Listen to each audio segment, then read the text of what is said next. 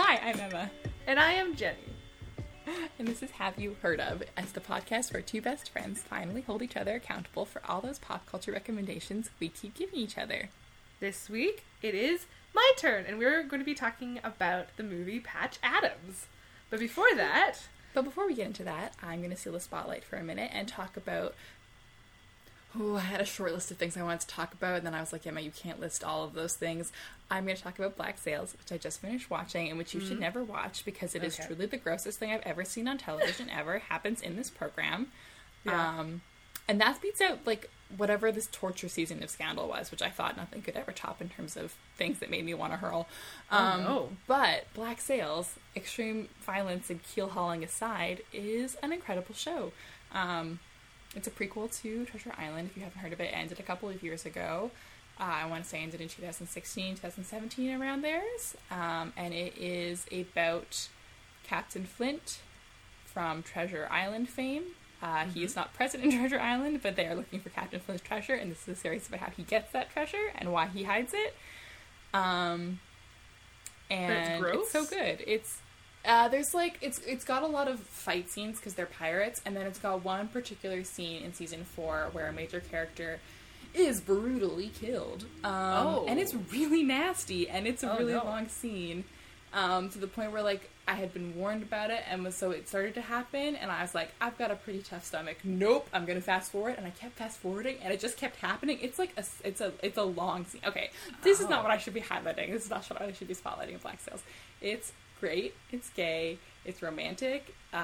It's got exceptionally good character development. What I really like about it is a lot of the characters you are mad at a lot of the time. They're making decisions that you don't think are good decisions. They're making decisions that are not the thing they should be doing that you want them to do. Mm-hmm. But it always makes sense. Oh. You can always understand why they are doing it. Everyone is so in character all of the time. Like, they're so well thought out. They're so well developed. The first season, in particular, is just a lot of, like, you trying to figure out everything, trying to figure out the political situation, trying to navigate. It's a very large, like, ensemble cast, so trying to navigate all these different plot lines, and like, all of these characters have a history with each other that you don't know, and you start to find out some of that history in season 2, and once you find out backstories, like, a lot of shows you'll say, like, you just have to get through the first season and that's when it gets good, I promise. Black Sails doesn't have that problem. Like, the first season is always really good, and then the second season happens, and it makes you want to go back and rewatch the first season because you know the first season is now going to be even better with this new context that you have. Like, it's a show that, like, I finished watching it last Friday, and on Saturday I was like, oh man, I gotta watch Black Sails, and I was like, oh shoot, I don't have any new Black Sails, and there was like this little hole in my heart, and I was like, yeah, okay, but not right now. But it is a show where, like, I don't tend to rewatch things because I finish TV shows very rarely, and this I do want to rewatch just because I know that I will understand things more, and it's like, there's characters you think you will never like or root for because they do such horrible things, and suddenly 3 seasons down you're like, you're still a bad person, but I'm really upset that you're dying. Oh no. And you get invested. It's really, you get really heavily invested, and it's just, it was pitched like right at like the peak of, like, I feel like the Red Wedding season of Game of Thrones, so when Game of Thrones was really reaching its, like, max popularity and quality, and so it was definitely pitched as like Game of Thrones, but pirates, sexy. Michael Bay is an executive producer, and then it is actually just like this deep and thoughtful, insightful criticism of British colonialism and like the systems that have allowed it to remain in place for centuries, and the cost of trying to dismantle it, and do you give up to save yourself, or do you keep fighting? Because even though you will never reap the benefits, it will benefit people further down the line. It's a great show. I am a big fan of pirates. I know. So, like, I feel like you would really enjoy it, but I feel like I would need to rewatch it, mark down, like, the really gross scenes. At least 2 people get their necks bitten out, and that's not even the grossest scene I'm talking about. So, like, I feel like I need to rewatch it, and I will just mark down when the grossest scenes happen, and then tell you to watch it and just skip those parts, which is, like, a really big commitment, but I feel like you would really enjoy it. Yeah. And I feel like your dad would also really enjoy it. Oh, probably. Like, when I went to see him, we watched Pirates of the Caribbean. Like, he is a pirate. He worked in a gold mine. We used to have a parrot. He likes the ocean. He loves rum. Like, he's a pirate. Yes. Yeah, like, it's so good. Everyone in it is fantastic. Like, I could talk about each character, but then that will just blend into me talking about the next person. So, like, Toby Jones is the lead, is Captain Flint, and he is so good, and he has particularly excellent hair in the first 2 seasons, and then gets really depressed in the 3rd season and shaves his head. So goodbye to his little ponytail that I really liked. But it's great. What a good show. And I'm also so proud of you for finishing a show. I know. In all fairness, I did start watching Black Sails in 2016, and it did take me this long to watch 38 episodes. But you did it. I did it. I know. I watched the first episode in 2016, and then got Crave in April, and then started watching it for real, basically. And I also finally, this is not my spotlight, but I did also finally finish watching Shadowhunters, which was so good. Shadowhunters I would actually watch, like, week to week until the last season, when I just didn't, because I didn't want it to be over. Can't believe I'm saying I didn't want a Cassandra Clare product to be over. But Shadowhunters is good, because it really just put a middle finger up at her. I love Shadowhunters. You know what also you need to finish with the last season of? There's so many things I don't know what you're talking about. Schitt's Creek. Oh my god, you're correct. I thought you were going to be like Sense8, and I was like, psych, I did finish Sense8. It's not me who hasn't finished it, but no, I have not finished Schitt's Creek. That is a personal failing of mine. It is. You're the one that's like, you need to watch this show, and then I watched it, and like watched it faithfully with my mother, and then I'm like, let's talk, and you're like, I haven't seen it yet. I was like, I can't. I know. How dare you?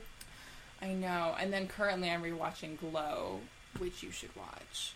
I've watched like the first couple episodes. I think it's my favorite TV show. I was talking about this the other day with someone else. I think Glow is my favorite TV show. We are getting sidetracked. So, really quickly, I did actually have 2 things I wanted to spotlight. The other is something I just found out. I don't even know if you've heard this yet. They're bringing Hercules to Broadway. Didn't it already come to Broadway? No, they did. So, Hercules has never been on Broadway before. Tarzan has been on Broadway before. Did they do Hercules?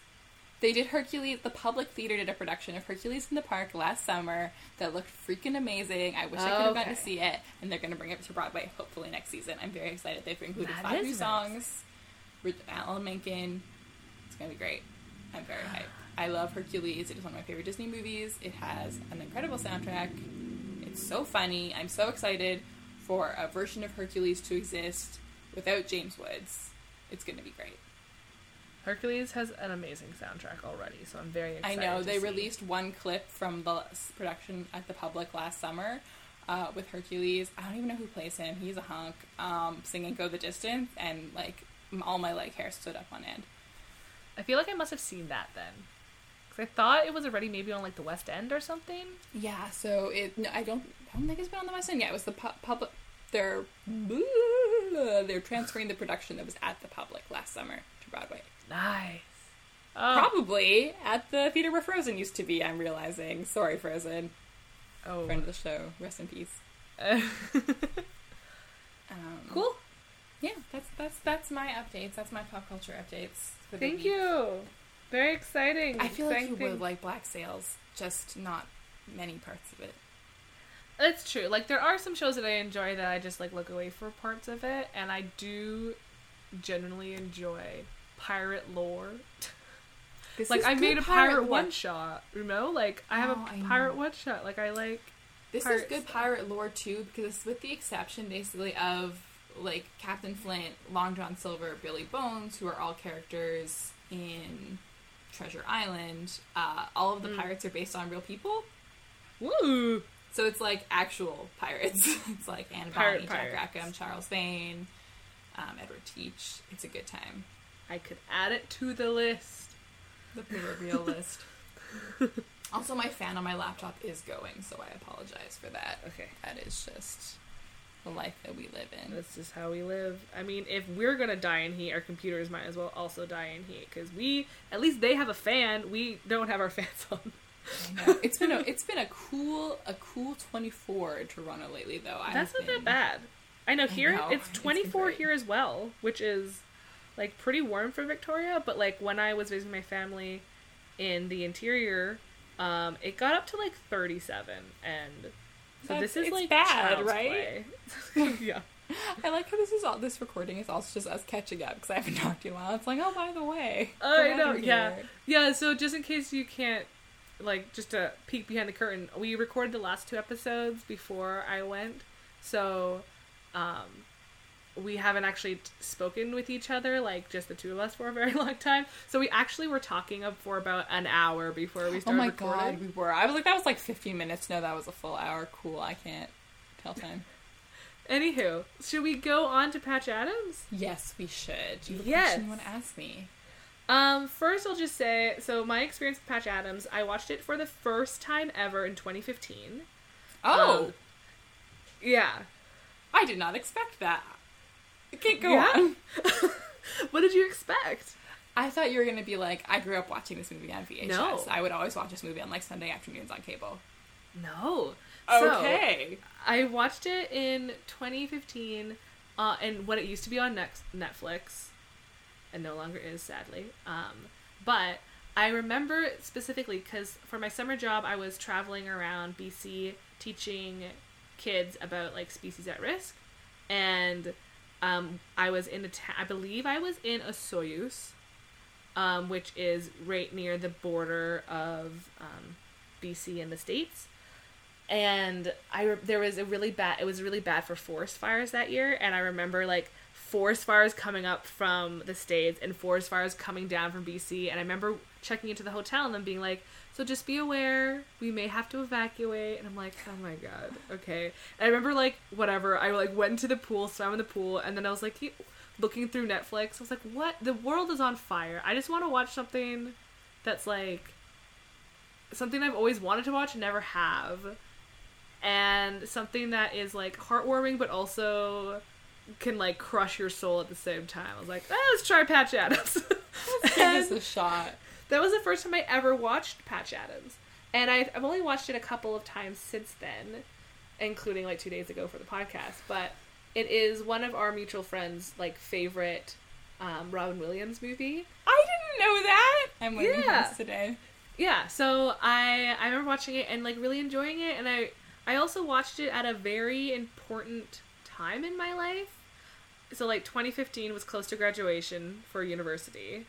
And this movie really shows, like, this person's drive to want to help, to want to be, like, compassionate, have a drive to, like, he knows what he wants to be. And I was at a point where I was realizing what I was working for in my degree is not what I really wanted to be anymore. So, like, seeing this person who was super duper passionate stuff, and I was like, man, you know what, I need to kind of change courses a bit, but I do but like still having those values and still finishing your goal, but like changing it a bit. So I was like, yes, this is good. So Patch Adams, just a little background. I didn't do a lot of research for the film.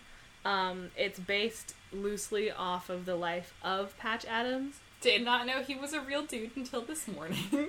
Yes, he is a real dude. So it's based, I say loosely because, like, Patch Adams, the person, is a real person, but, like, the story that happens is He did not like this film. He did not like this. Well, yeah, he didn't like the film, especially because the money could have went to building his hospital, is, like, one of the main reasons why he didn't like it. And we can get into later, like, the differences between the film and, like, the actual person. And it's also based off of a book based off of him as well. Mm-hmm. I didn't do a lot of research. Pretty much the whole thing is that the story is about him becoming a doctor with the single, like, motivation of compassion and using humor. And care. Exactly. Yeah. What were your initial thoughts on the film, Em? I would say, had I heard of Patch Adams? I had heard of Patch Adams. I could think of, like, 2 things. I confused it with the movie Jack for a very long time. I've never seen Jack. I did see Jack. It's got Jennifer Lopez in it. That's pretty much all I remember. Anyways, I had heard of Patch Adams twice. Once when I used to watch House. I used to watch House every week, like new episode. I would like wait for a new. I used to be very into House, and there is an episode of House where it's like a documentary crew is following one of House's patients, and then they decide to do a documentary on House, and he's being really caustic in his classic House fashion, and makes a joke, and then about how, he only got into medicine because of Patch Adams, and then he's really mad because he's watching the, like, documentary they did at the end of the episode, and they've made him look really, really nice.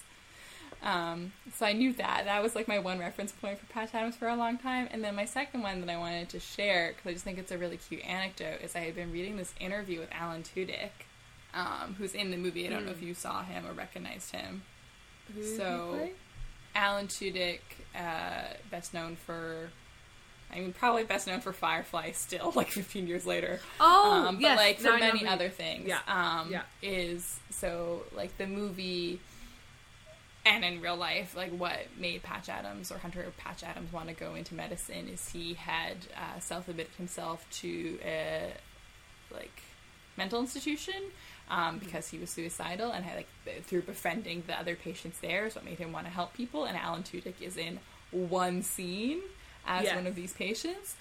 But I remember this interview because it was just him talking about how this was his first role, like, right out of Juilliard, his first movie, where he had done a few, like, off-Broadway plays, including one, I can't remember what it's called, where he had to play something like 28 different characters, and basically this casting director was like, if you can play 28 different characters, I can find a part for you in this movie that I'm casting.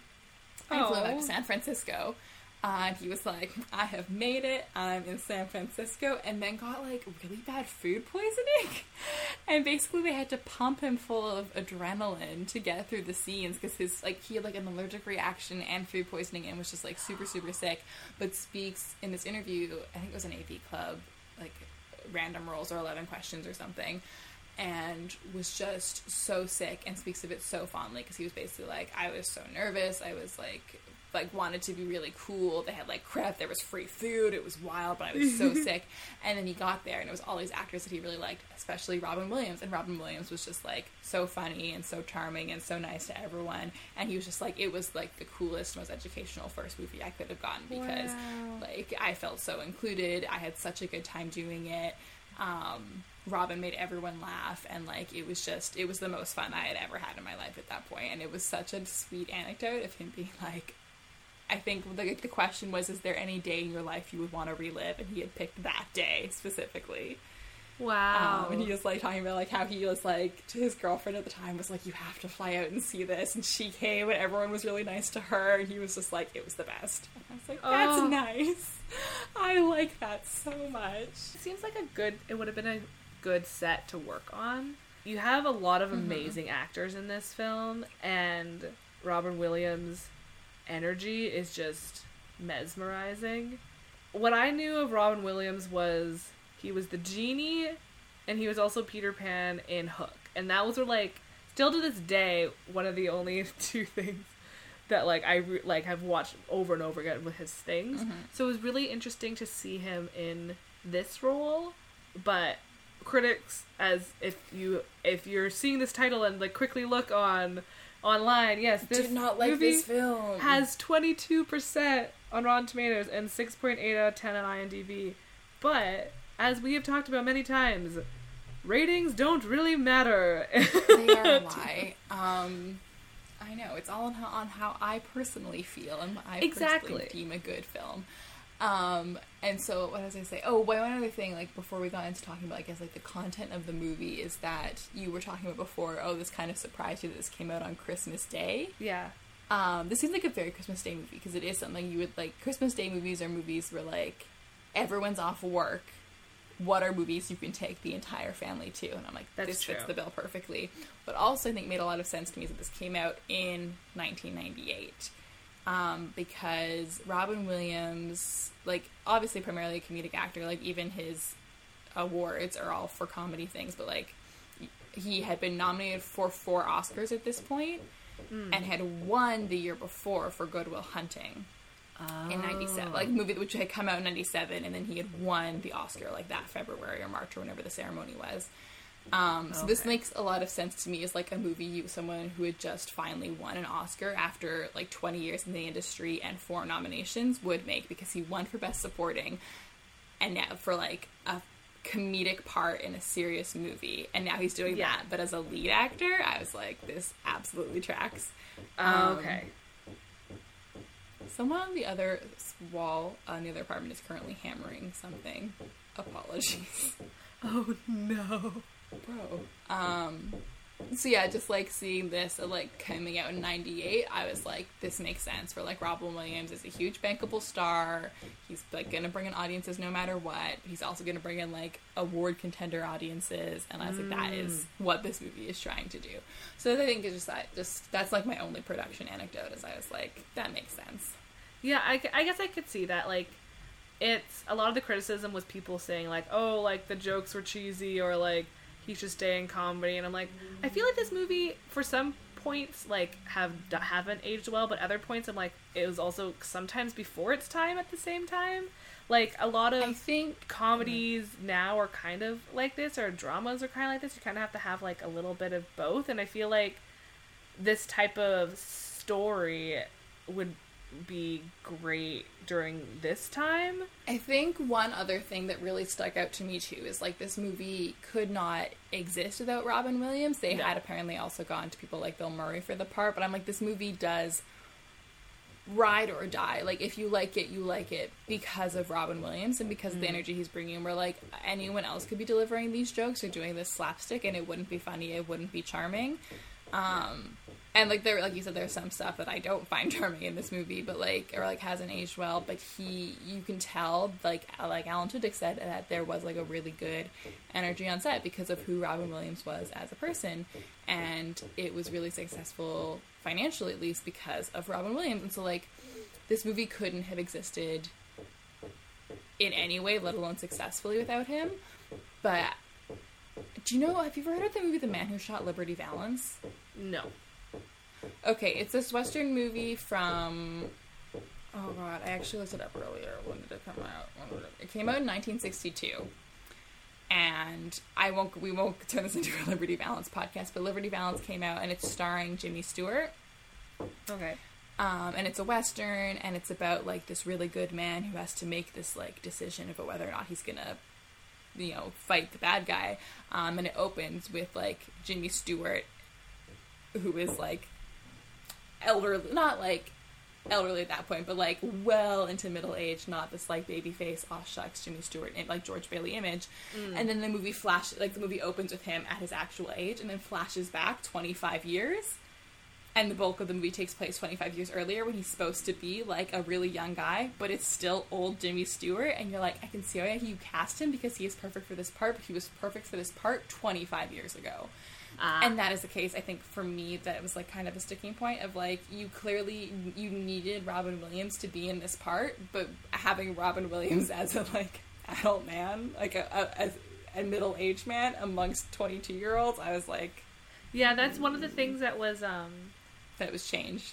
That was changed. Like, Patch Adams was the regular age when he went to medical school. Like, yeah, the age difference thing, especially with, like, the romantic relationship in it, I did not enjoy. But do we want to get into the plot? Like, you'd like to kind of talk our way through that before we get ahead of ourselves? Well, one thing I will say about, like, the age difference almost made it seem more exciting that, like, he finally found his passion of what he wanted to do.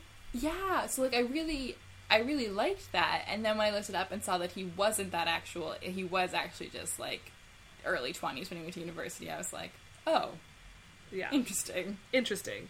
But yeah, so about the plot, so it takes place in, like, the late 1960s, early 1970s. You talked about already that he self-admitted himself to get help. While being there, he was able to interact with the other patients and started to find joy out of helping these people that weren't being listened to. And there's one line that he's, like, talking to the doctor there, and he's talking to him about his thoughts and what's happening with him, and the doctor's just not listening. and he just starts going on a rant about something completely different. The doctor's like, what? It's like, well, at least he actually listened. And, like, yes, people just need to be heard, man. And, like, realizing there's nothing more powerful. Oh, no, that's not the saying. It's, you can either show someone how to do something, but it's more powerful to show someone how to not do something, if that makes sense. Like, the amount of times that you see someone do something bad, you're like, okay, I want to be that. Like, for me, like, I had great teachers growing up, but originally I wanted to become a teacher because I had some horrible teachers. Like, and I was thinking, no, yeah, I had spelling issues, but maybe spell my name right. Like, my name is not Jennifer, my name is Jenny. You have to actually write it down. That's my name. And, like, not listening to me, not actually helping, and all these things. It's like, you know what? I'm going to be that person that's going to help someone. And I'm going to do this so no other child has to go through that. And that's pretty much, like, the main motivation in the beginning for Patch Adams was, I'm going to help people and actually talk to people and listen to them, because we need to help people, not just treat a disease, because they're more than just what they're suffering from. I'm going to say right ahead, like, I don't think I enjoyed this movie as much as you do. I was looking it up and was like, oh, okay, it's the whole premise is that he wants to help people through compassion. I was like, this actually seems like a really nice thing. Like, I'm in for a movie that is a, like, very, not gentle, but, like, a very glossily packaged dressing down of the American medical system, or, like, not publicly funded healthcare, and about treating people with kindness. And that is where this movie is really successful. And, like, it is just really encouraging to see. Like, I really like those early scenes where he is under care, and it's really frustrating to watch. And I started watching it not really knowing what the movie is about, and being like, wow, these orderlies are terrible, this therapist is terrible. And then I was like, oh, that's the point of the film. And then but it made me understand him so well, because I was like, I would be so frustrated if I went somewhere for help and they did the opposite. And so I appreciated, like, that it's only like 15 minutes of the movie, and it just immediately puts you in the shoes of, like, this needs to be done differently, and it makes you have so much respect for him for having the wherewithal to, like, go through with it. Because I feel like a lot of times it is really easy to be like, oh, this needs to be done differently, I can't do anything to fix it, I'm just one person. And he immediately at first is just like, I am just one person, but I can be one person who makes a difference. And then as he, like, brings some people into the fold, it's like, oh, through the force of being one person, he is, like, found his people, he's found a group of friends, he's starting clinics, and, like, the real Patch Adams is starting a hospital. And it's just, like, it is very encouraging to see the impact that one person can have. And I was like, and all from, like, one negative experience, and it would be so easy to go out of that negative experience and be like, medicine is terrible, I'm not going to trust doctors. Yeah. And he is someone who had the ability to be like, okay, I can make it better. And I'm just so happy that the real Patch Adams exists. Have you thought about what you'll do? I want to help people. Last night with Rudy, I connected to another human being. I want more of that. I want to learn about people. I want to help them with their troubles. That's what I do. But you suck at it. You don't even look at people when they're talking. I want to listen. I want to really listen to people. By watching this movie again and again, has reminded me of how glad I am Canadian. And that... and it's like, oh, listen, we know we've got troubles. Yes, 100%. We know we've got troubles, but also I am so thankful for so many things. Healthcare-wise, man, I would rather wait 4 hours to see someone than not be able to afford to see someone, you know? God, like, and just die. It's so stressful. And God, it's so stressful. They when they're like, it should be affordable. And Emma, have you read any of the Hippocratic Oath? Is that how you say it? Yes. I have listened to Sawbones, so I am vaguely aware that it is do no harm. That is, like, the gist of it. But it's actually, like a whole thing. And I was trying to look it up because in the movie, Patch kind of talks about it a little bit. Because he goes to medical school, and, like, the doctors are like, we're going to take the humanity out of you, we're going to make doctors out of you, and... I know, and it's so terrible, and, like, people making for the case for, like, the system as it is, I am interrupting you, apologies, but are being like, you need to have that removed, otherwise it will become too heavy on you to, like, lose patients. And so this is at the very end of the movie, but I am extremely impacted and moved by him being like, death happens to everyone. Yeah. if you are just treating the disease, you will win or you lose. If you treat the patient, you will win every time, regardless of the outcome. And that is like, I'm so scared of my own mortality. But that was very comforting. Of like, you are going to die, but it's like, are you happy with how you are in the meantime? And to try to go off of that quote, he also says, like, death is not the enemy, indifference is, and that really stuck with me, too. Like, that's, oh my god. This movie has some really good quotes in it, like, there's some things he says, and it just gets you right in the soul, you're like, I didn't take any notes on this movie, and you can tell it's good, because I was able to just spit that out from the top of the old dome. Yes, the Hippocratic Oath. So this was, like, a huge thing that, it's been, like, modernized since, but like in the classical version and then translated to English, like one part that was quite interesting was like just talking about like money and stuff. It's like, and if he needs of money to give him the share of mine and regard his offspring as equal to my brothers, and like they're pretty much being like, you shouldn't, this should be something you're sharing, this is something that like you treat them as equals, and this whole show is like they're like, no, you're a doctor, you're separate. And then like the newerish version, which I think is what Patch was kind of talking about. I say newer version, I think it was in 1960s, he like adjusted it to be like a more modernist version, aka got rid of all the Bible talk and like made it more gender neutral, not just all man and stuff. I think the thing that he does definitely is, one of them is, I will remember that there is an art to medicine as well as science, and that warmth, sympathy, and understanding may outweigh the surgeon's knife or the chemist's drug. And it's like, damn.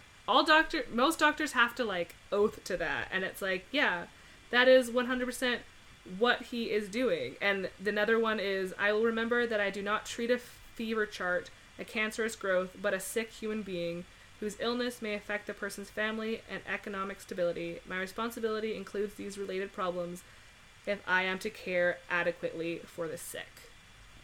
This movie, we keep talking about this, about like, oh, this movie hits differently in 2020, but it does in 2020 when you're talking about the inherent injustices in the medical system, not just in the US, but everywhere, like systemic racism, systemic homophobia, and all these things. And so to see, again, like this one character who is based on a real person go above and beyond to find ways to connect with all of his patients, it's just like, it's a breath of relief.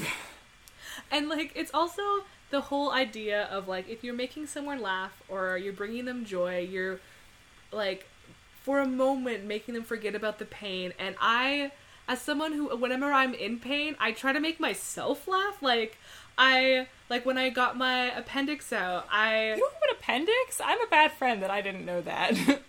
Yeah, it happened like 2 weeks before the play, and I was the lead. No! Props tomorrow! Yeah, and I had to be put in an ambulance and all that jazz. It was right before my sister and my mom were going to go to Vegas, and I was going to be home alone.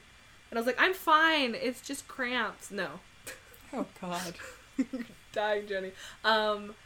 Like, I try to make funny things, like, oh yeah, I'm fine, and stuff, and like, that's usually my go-to things. I try to offer things to people who are sad or hurt, or I try to make them laugh, and it's that, like, we know that culture of distraction, but sometimes, like, that's really what you need. And he's in university, he's doing amazing at school, like, his grades are, like, in 98%, like, he is so good at it, but he's also spending time to go into hospitals and talk with kids, and talk with different patients, and, like, bring these joy to these older seniors who are just sitting there waiting to die, and he's like, I'm gonna give you your last wish, and, like, oh, the humanities in science is important because you need to connect with people. And I even remember seeing that in university, even in my teaching program, when there were some people who were super smart, super focused, but were horrible with people and children. I'm like, what are you doing? Like, why are you here? Why are you here?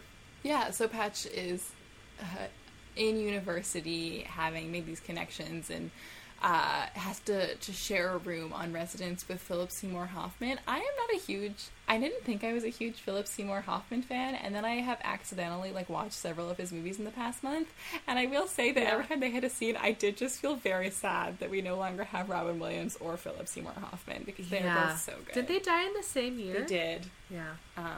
Anyways, continuing on, because that's a big bummer.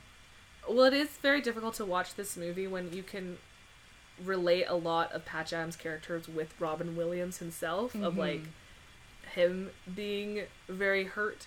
It was also the inside. anniversary of his death last week, which is a very weird thing to have in my mind's eye while watching it. But it was also would have been his 69th birthday last month, and I saw a lot of really nice people, or not nice things from people choosing to remember him on that day instead of last week, which was really nice.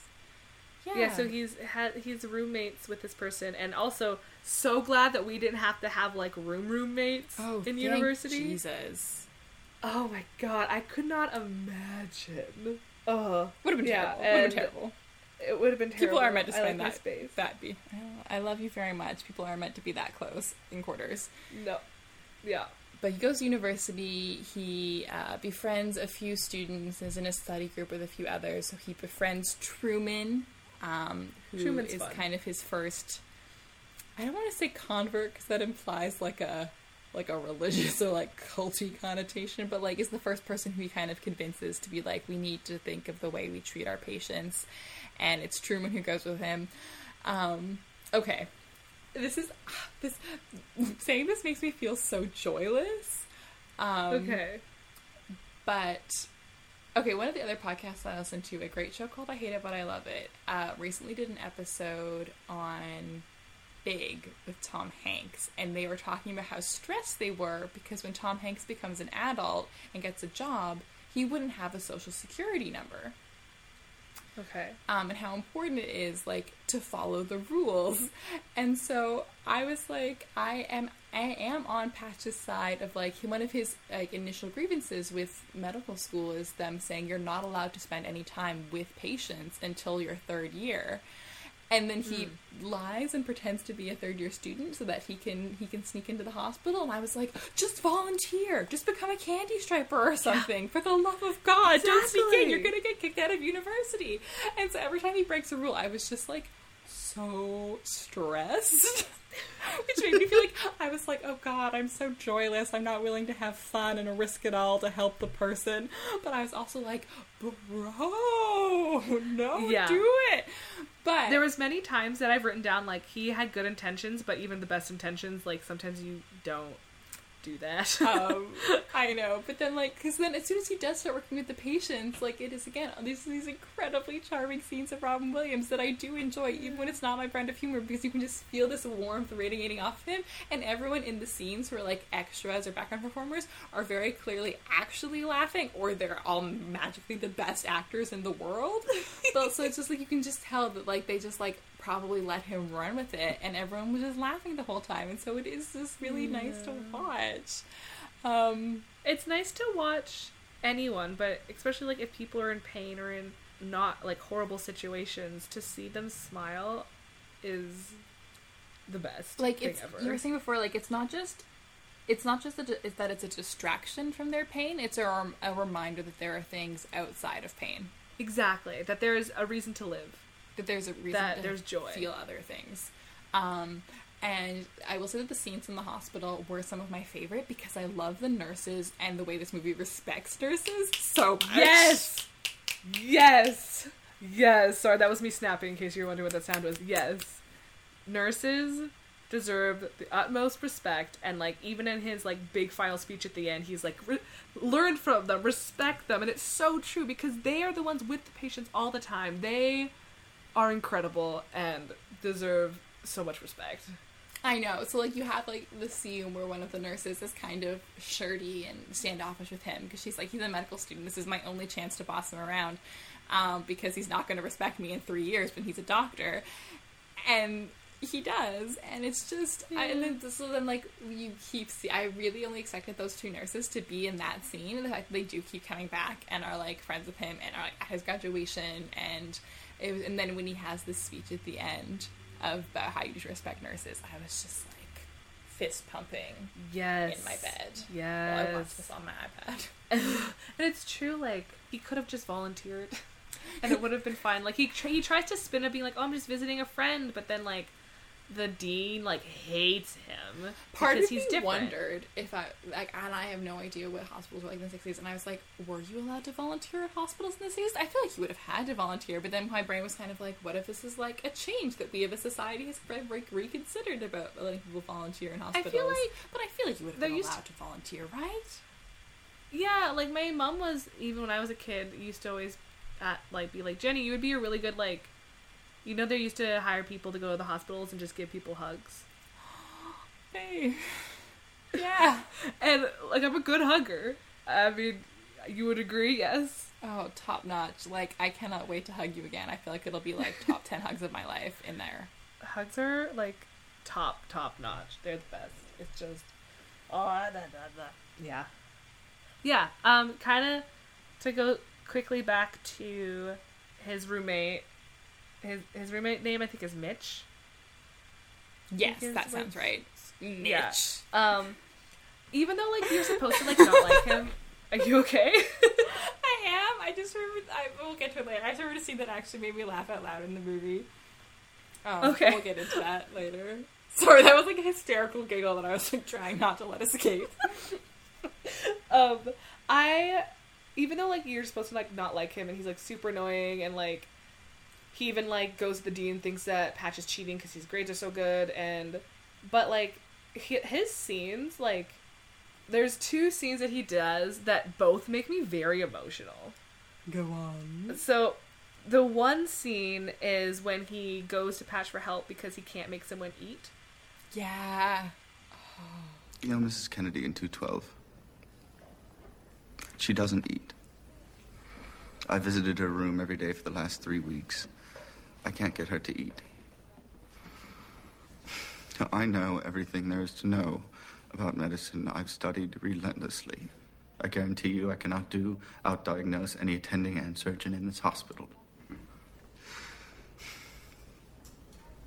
But I can't make her eat. And that, like, you can see the desperation with him being like, I've done this, I can tell you anything that happens, but I can't make her eat. And you're like, that, I totally can resonate with that feeling of trying everything possible to help someone. Or trying the best to your ability, and then it's still not working.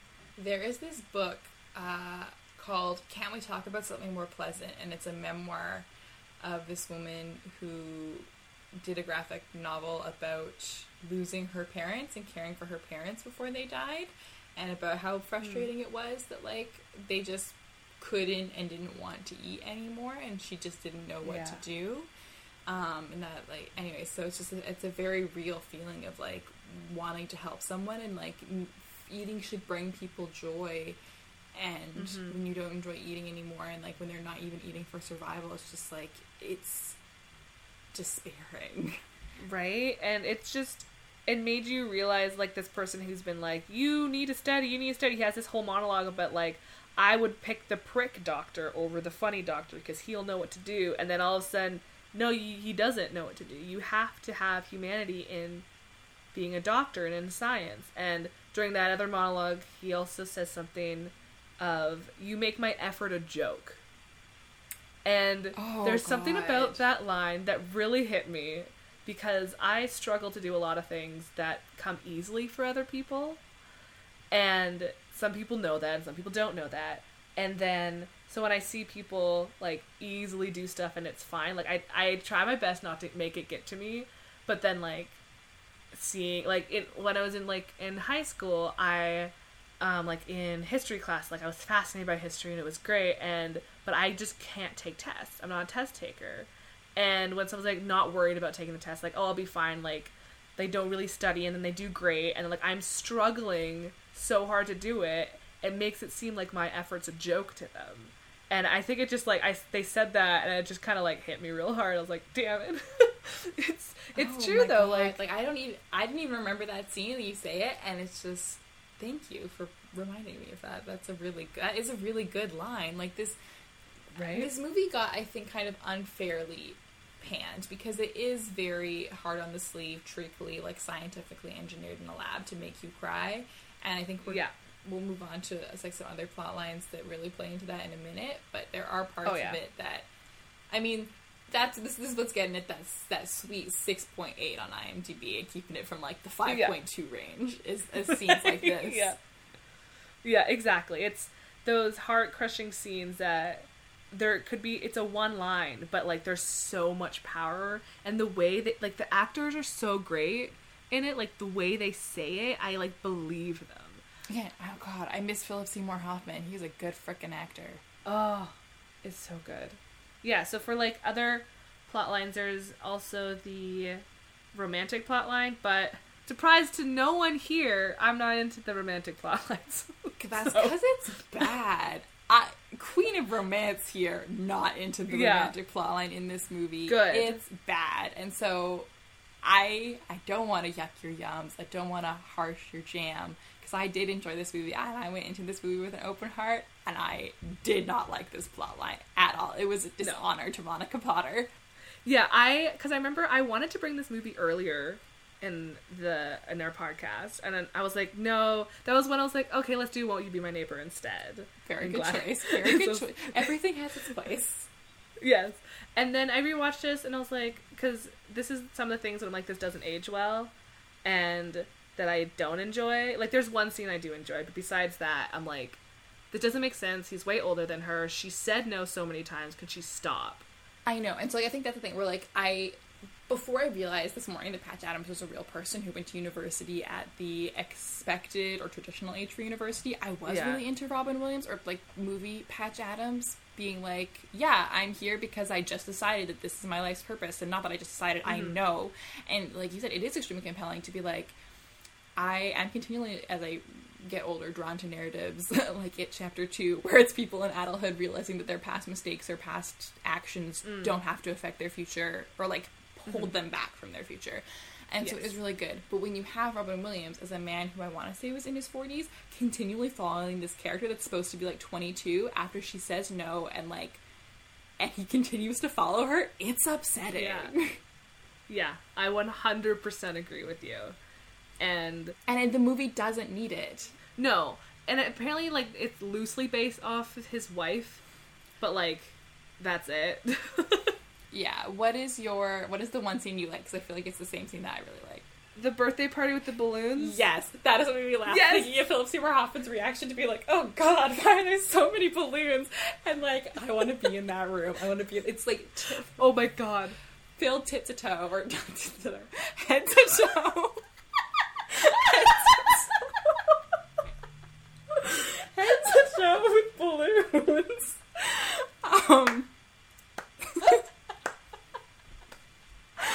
That could also work, but in this case it is inaccurate because the room is literally filled head to toe with balloons. And they're all and there apparently with the that's cake. real. Apparently he did that. I love that because I love how the roommate gets in and is like, I hate this, but the room is still so filled with balloons he can't find them, and then everybody just leaves him in this room full of balloons while they go have their party somewhere else. I love it so much. That is like a really charming scene.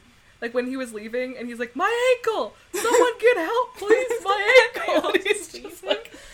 And it works in terms of like the relationship with him and Corinne, Monica Potter's character, because at this point, like, there isn't anything super romantic. Like, he's asked her out a couple times. She said no, so we should stop asking her out. But, like, they have actually become friends at that point, so it is just, like, he does a really silly thing to make her laugh, and then they go have a nice birthday party, and I'm like, this is nice. Yes. Just be friends. Yeah. Just be friends, guys. I love that scene so much that I almost made it an activity of us having to say what our favorite birthday party was. Just because I love that scene so much. But I mean, I do have an immediate answer for that. What is it? When I was 8, I was really into the 1950s because I had begged my parents to buy me a Best of the 1950s compilation CD at Walmart that was literally like $5 or $10, and that was the only CD that I listened to, like the cool kid that I was. But I love the 1950s, and so I wanted to have a 1950s themed birthday party, and my parents obliged. My parents kick ass at throwing birthday parties, especially for when I was really little. So my mom made me a poodle skirt, and she like made me, and I had like little like bobby socks and the little like 1950s like Mary Janes, and we handmade all the invitations so that they were on like little records, and we made little envelopes with like album covers on, and I gave them to my friends. Damn. and we asked them people to dress up, and not everyone, like, obviously I was the birthday girl, so I had my little pool skirt that my mom made. But, like, not everyone did. But I remember, like, one boy who I invited, Wesley, his mom had, like, gotten him, like, a little leather jacket and got, like, Brillo cream, so he had, like, full T-Bird hair. And I just remember, like, having this party and listening to my compilation CD, and for once, like, all of my friends came. It was awesome. We, like, did musical chairs, and then my sister, or one of her friends, my sister would have been in, like, grade 7 or 8 at the time, and they stayed to, like, help hand out snacks. And my parents are also really good. I did not appreciate this as a younger child. I do appreciate it now as an adult. We're, like, really intent on making sure I, like, ate vegetables, because if given the opportunity, I would not have. So I remember, like, at my party, they were like, we will have real snacks, but first we're going to bring out a veggie tray. And my mom, like, cut up all these vegetables, but we were all, like, so crazed at that point. I just remember being in, like, we were in a really little house at the time, being, like, where the wood stove was, and my sister and her friend bringing out these trays of veggies and just getting fully stampeded by a herd of 8-year-olds. But I just remember, like, and I remember being like, it's a party, we should have junk food. And my mom was like, we're gonna have veggies. And then everyone was super into the veggies. Yes. So I was like, it was perfect. I had, like, a costume, all my friends came, I got to listen to my favorite CD, we had vegetables. It was a great party. I remember that one time when we went down on some, like, veggie trays after we had McDonald's for, like, a week straight because Monopoly. Oh my god, we were, like, really determined. Okay, oh god. I still, like, sometimes if I walk past the McDonald's by my house and I smell it, that is what I get taken back to, is the week we... Oh god, we ate way too much McDonald's that week. But then we got those veggie trays, and that was one of the best moments of my life. The best thing ever. Oh, so good. Yeah, that sounds like a bomb party. That's so cool. It was a great birthday. I don't also remember this, but there is photographic evidence. Also, little Emma really loves Singing in the Rain. So I want to say, like, 4 or 5-year-old Emma. Maybe even younger. I had very little hair in the photo, so I'm going to say, like, 3 or 4. Had a Singing in the Rain themed birthday party, and my mom made me a Kathy Selden dress. It's great. Yeah, your childhood, man, it makes sense. All this, like, how I exclusively watched movies from, like, the 40s, only listened to a 1950s compilation album, and didn't watch the Lizzie McGuire movie until I was 21 years old. Yeah. Yeah. My birthday party as a kid was pretty much like, we went bowling almost every single year. And we also did this thing when we'd have, like, yarn, and it would make, like, a spider web, and everyone would get, like, the end, and you would, at the end of each, like, string would be, like, a goodie bag. That sounds awesome. Yeah. But, like, the first one that came to mind for me was actually, you were there for it, I think it was my 21st birthday? Is when we had the picnic. That was... I have a photo framed on it in my room. You're not in it because you took the photo. But it was... I have it framed in my room, too. I'm looking at it right now. It's like, legit one of my favorite days ever. Like, not just birthday. It's just one of my favorite days ever. When we just, like, went to Camosun. We didn't even go to Camosun, but we went to the lawn. There was me, you, and 3 of our other friends. 2 of our other friends. No, 3. I can't do math. 3 of our other friends. And Emma made a bunch of, like, cucumber sandwiches and a bunch of, like, little, like, picnic foods, and we played lawn games, and we played, like, bocce with, like... We only had a bouncy rubber ball. Yeah, and it was just... It was fun. Perfect. It was April, but it was, like, perfect summer weather. It was so gorgeous. It wasn't too hot. It was, like, a balmy 22 or whatever. It was sunny. Yeah. We had an awesome summer playlist. This is the point where none of our friends had cars, but someone did have a car for that weekend, so we all got to drive to the park. It was great. Yes. Even though it was, like, down the road from us, we could still drive. We had a big picnic basket. Oh, that's it was so good. That was a great birthday. Okay, we gotta get back on Patch Adams. We diverse. Anywho, the romantic plot, which is a large part of it, is not good. That's all I'd say. Okay, yeah. Like, the acting is still fine. Like, I think she does a really good job. Like, I can tell in her face when she doesn't want anything to do with him, and I can tell in her face when she's, like, super emotional. Like, that's fine. I like Monica Carter, but it just is... it is unnecessary. It could just be like, he asks her out, she says no, and then they become really good friends. Yeah. And it would have the same impact.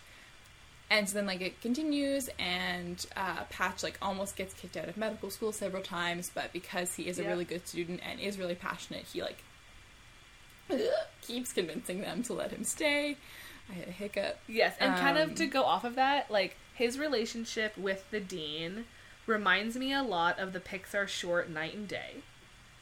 Except for the ending isn't actually what ends up happening. It's the specific quote. Do you remember what the quote is in that? No, I don't. Okay, I'll play a clip right now of it. Fear of the unknown.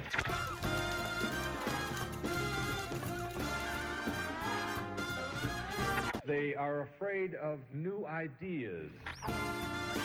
They're loaded with prejudices, not based upon anything in reality, but based on if something is new, I reject it immediately because it's frightening to me.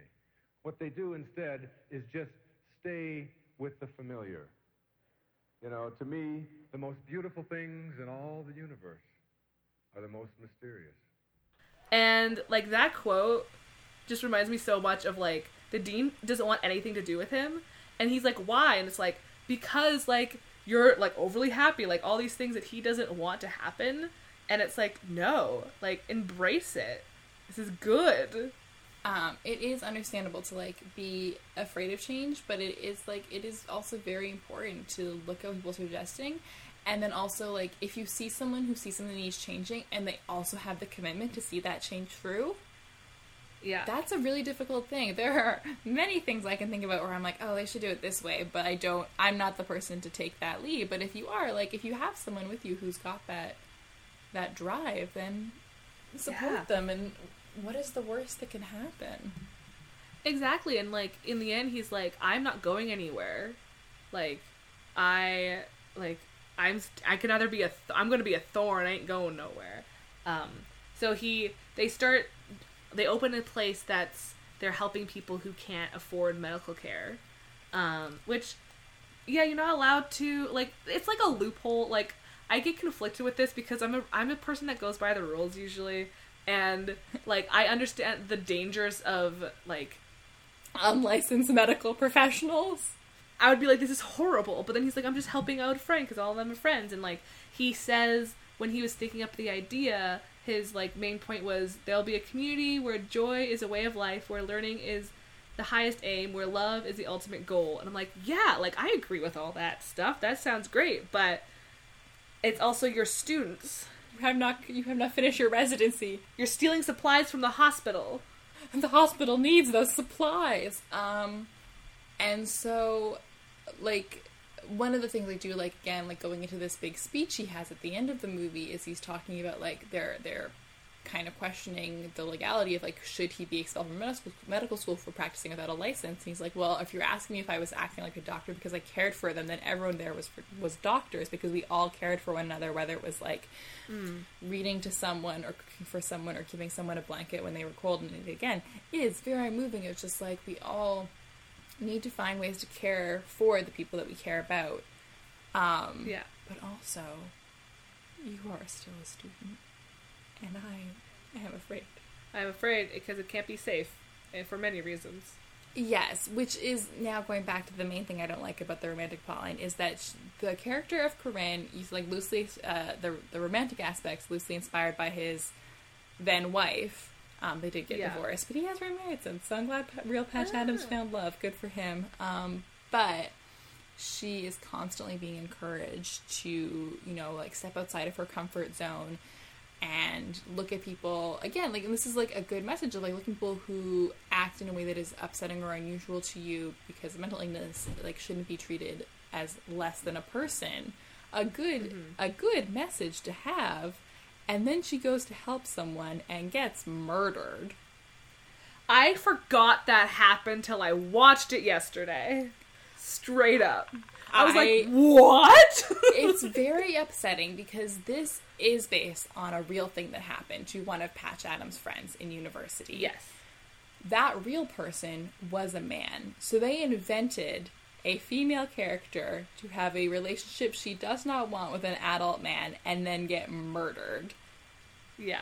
And I was just like, why did you think this was necessary? If like, and so like, it's also just extremely disheartening where like, okay, if it is also loosely inspired by his wife, him and his wife weren't divorced at that point. Why not just invent a character based on Linda? Exactly. And so and then it really like throws the movie off the rails for me, because then you have him on trial and they're citing all of these things of like, well, were you practicing medicine without a license? And I'm like, how is the fact that a doctor who was not a doctor, who was practicing a patient who should not have been her patient, got murdered, not coming up in these trials? Like, how did he not get sued by her family?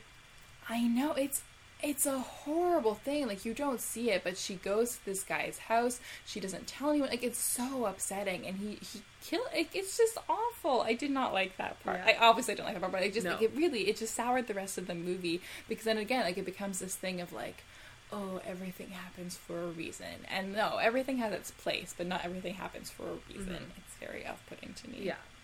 Like I said, 100,000% forgot that happened, which is bizarre because that's like a huge thing that happens. And I'm like, when I was watching it, I was like, as soon as like Corinne got murdered last night, I was like, I outwardly said, what? I knew something creepy was going to happen, but I totally forgot it was that. I know, and it's like, and this comes like not 5 minutes after the character reveals she was also sexually assaulted as a child, and I'm like, again, this is a fictional woman that you have placed all of this suffering on, and this is terrible, and it's a disservice to any women who actually experience these things, because it's handled with no grace whatsoever when the movie goes. So it's like, this is a moment where like you really see the movie at war with itself, of like trying to be a serious movie about serious topics versus being a Robin Williams comedy vehicle, and they can coexist. They do not at this point in the film. No. It sometimes does work, but I agree it does not work during that plot point. Yeah, so like I had been looking it up and saw like, oh, Monica Potter plays Corinne, a friend of Patch Adams who dies, and I was like, oh, and in my brain I was like, so I did spoil that part for myself, but in my brain I was like, oh, she's gonna get like cancer or something, and he's gonna have to treat her. So then she just gets shot, and I was like, what? Yeah, it's very upsetting. I mean, like if they wanted to follow the storyline better, that could have happened to Truman instead, and not have just killed off a female character. Sucks to be Truman, but like, that it did happen to a male friend of his, so why not just tell the story of that actual person that actually happened to? I agree. On a completely different note, I thought the movie did a really good job of, like, not necessarily things that were funny, but things that were, like, endearing. Mm-hmm. So, like with the lady who really wanted to swim in noodles. I know, I was like, damn, that lady's ahead of her time. Like, if she was on TikTok now, that would absolutely be very popular. If just, like, this woman swimming in a pool of noodles. Right? She's describing her fantasy being able to swim in a pool of noodles, and I was like, that sounds disgusting. And then she's in the tub, and I was like, nice. But also, I did want Patch Adams to get out of that tub. I was like, this is her tub of noodles? Don't go getting it dirty with your Patch Adams juice. Also, one of our friends' favorite part, what did you think of the gynecologist visit? Did love that. Was like, okay, I was also just very impressed because the gynecologists are coming to How did he make that? I know, this is the thing. And also I was like, Dean, this is on you because you hate this student and then you made him decorate for the gynecologist coming to visit your university. This one's a little bit on you. You should have expected these results. Yeah. But he papier-mâchés a massive set of legs. Yes. And after he tries to get his friends to help him, and they don't, so he just did that himself. Yep. That man could have also been an architect. Those are very structurally sound. Yeah, like, impressive. Like, bigger than the building. Also, if I was a gynecologist going to visit that university, I would have peed laughing. I would have lost it. I would have just sat on the ground and been like, I love this school. And I forget what exactly he says, but he's really good at saying, like, the one-liner, like, puns. Like, what did the thing at the banner say? I don't even remember. I do remember when he was at, like, the meat packing things, it said, like, Shanks for the memories, but, like, Shanks, like, meat Shanks. I remember it also said, so happy to meet you, and then Coach Beast from Glee was Miss Meat, and I was like, Dot Jones? Yeah. Glee haunts me. We're running out of time, but, I enjoy this movie. There are parts, like we've discussed, that I don't think they did well and that I don't agree with. And, like, I think like the overall arching like premise of someone who has a drive and a passion to help people is like always will be inspiring to me. And hence why I was like, I want Emma to see it so that she can see it. And I have no regrets about seeing it. I will never watch it again, but I do have regrets about seeing it because I do really like Robin Williams, and I have been thinking about him lately because it was his birthday. And he's really he is good in it. It's like not his best performance, but it is just a moment of Robin Williams bringing joy into other people's lives as himself, not just as the character. And I think that's always something that is special to watch. So what would you rate it for the star chart? I would rate it 3 out of 5 enema balls. Which he uses as clown noses. I realize we never mentioned the clown noses. He just made clown noses out of enema balls. I would rate it 3 out of 5. Like, it's a solid time. I was like, I agree. I was dancing around, like, would I go lower, but just, like, I feel like it gets half a point just because you mentioned your 21st birthday, which was truly one of the best days of my entire life. And so now this movie is tinged with that memory. Yeah, I definitely recommend seeing it. Some things are a little bit messy, but I feel like it has good morals mostly of, like, wanting to help, and, like, it's something that I wish more people had the drive to help. So I think it's something if you had... Again, like, I'm really surprised you hadn't seen it until 2015. Like, I think it's something if you saw as a kid and loved as a kid, you could still rewatch it and still enjoy it. Whereas, like, if you're an adult, like, it's something where you have to be able to turn off your brain for about 30% of the film. Yeah. No matter what your decision today, sir, I will still become the best damn doctor the world has ever seen. Now, you have the ability to prevent me from graduating. You can keep me from getting the title and the white coat. But you can't control my spirit, gentlemen. You can't keep me from learning. You can't keep me from studying. So you have a choice. You could have me as a professional colleague, passionate, or you can have me as an outspoken outsider, still adamant.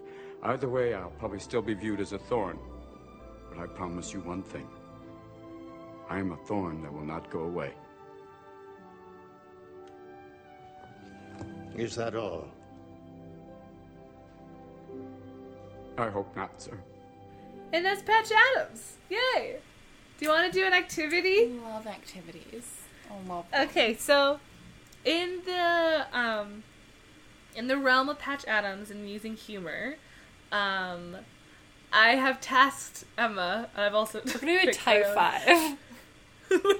A type 5. We are going to tell each other jokes. Because it's a hard time right now, and all of us are suffering in some shape or form with the pandemic or with other situations. Other things going on in the world right now, and it's like can be really straining on one's soul. And so humor can help you get through that. It's not like a cure or anything, but it can help a bit. If you want to know more, there's a Sawbones episode about laughter, and they talked about it. Ooh. And it's really cool. And so I wanted to share some jokes, so hopefully we can make each other laugh, which we do, and we have already in this episode, and maybe make you laugh. So Emma, do you have some jokes? Do you want to go back and forth and each tell a joke? Yes. Okay. How many do you have? I have 3, 2 of which I think I told you before, but they are eternally my favorite. But we'll start with the new one first. Okay. What do you get when you cross a bad joke with a rhetorical question? What? That's the joke. Because rhetorical questions don't have to be answered. That's pretty good. Thank you. Okay, ready for my first one? Yes. What? Also, my jokes are inspired by my Uncle John's Book of Fun book from 2004 I have on my shelf. Okay, the first one is, what do you call a rabbit owned by a beetle? I have no idea. A Bugs Bunny. Okay. This one I've definitely told you before. Where does the king keep his armies? Oh, I know this one, but tell me. In his sleeveys. What bird can lift the most weight? A crane. I could not anticipate that. Ask me if I'm a grapefruit. Are you a grapefruit? No. The disappointment in your eyes. I know, but it's so good. It's so good. Okay. Now these are my. I left my 3 good ones for the end. Oh my god, there's so many more. Okay, I'm ready. I am a type of person that laughs before she can say a joke. I can't help it. Okay. Okay. What kind of films do geese like to watch? Chick flicks? Documentaries? They're not even the same kind of bird! I know, I'm but gonna text that to my dad later. Okay, the next one. What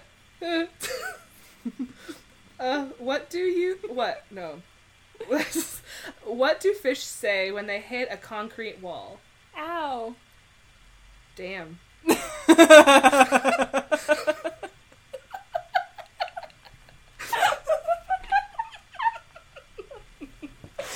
Okay.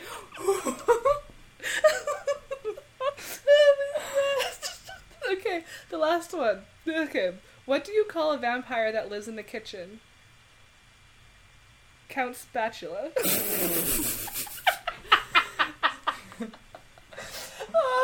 Oh my gosh. Okay, that's pretty good. Those are my jokes. Pretty good. I also have, it's long. I have a Twitter thread I want to read you that did make me cry with laughter, but I will do that after because it's quite long. Okay. Yeah, so I hope one of those made you laugh because it sure made us laugh. Oh and God, a documentary. Documentary. So stupid. It's so stupid. Oh, I'm sweating. It's so funny. Okay.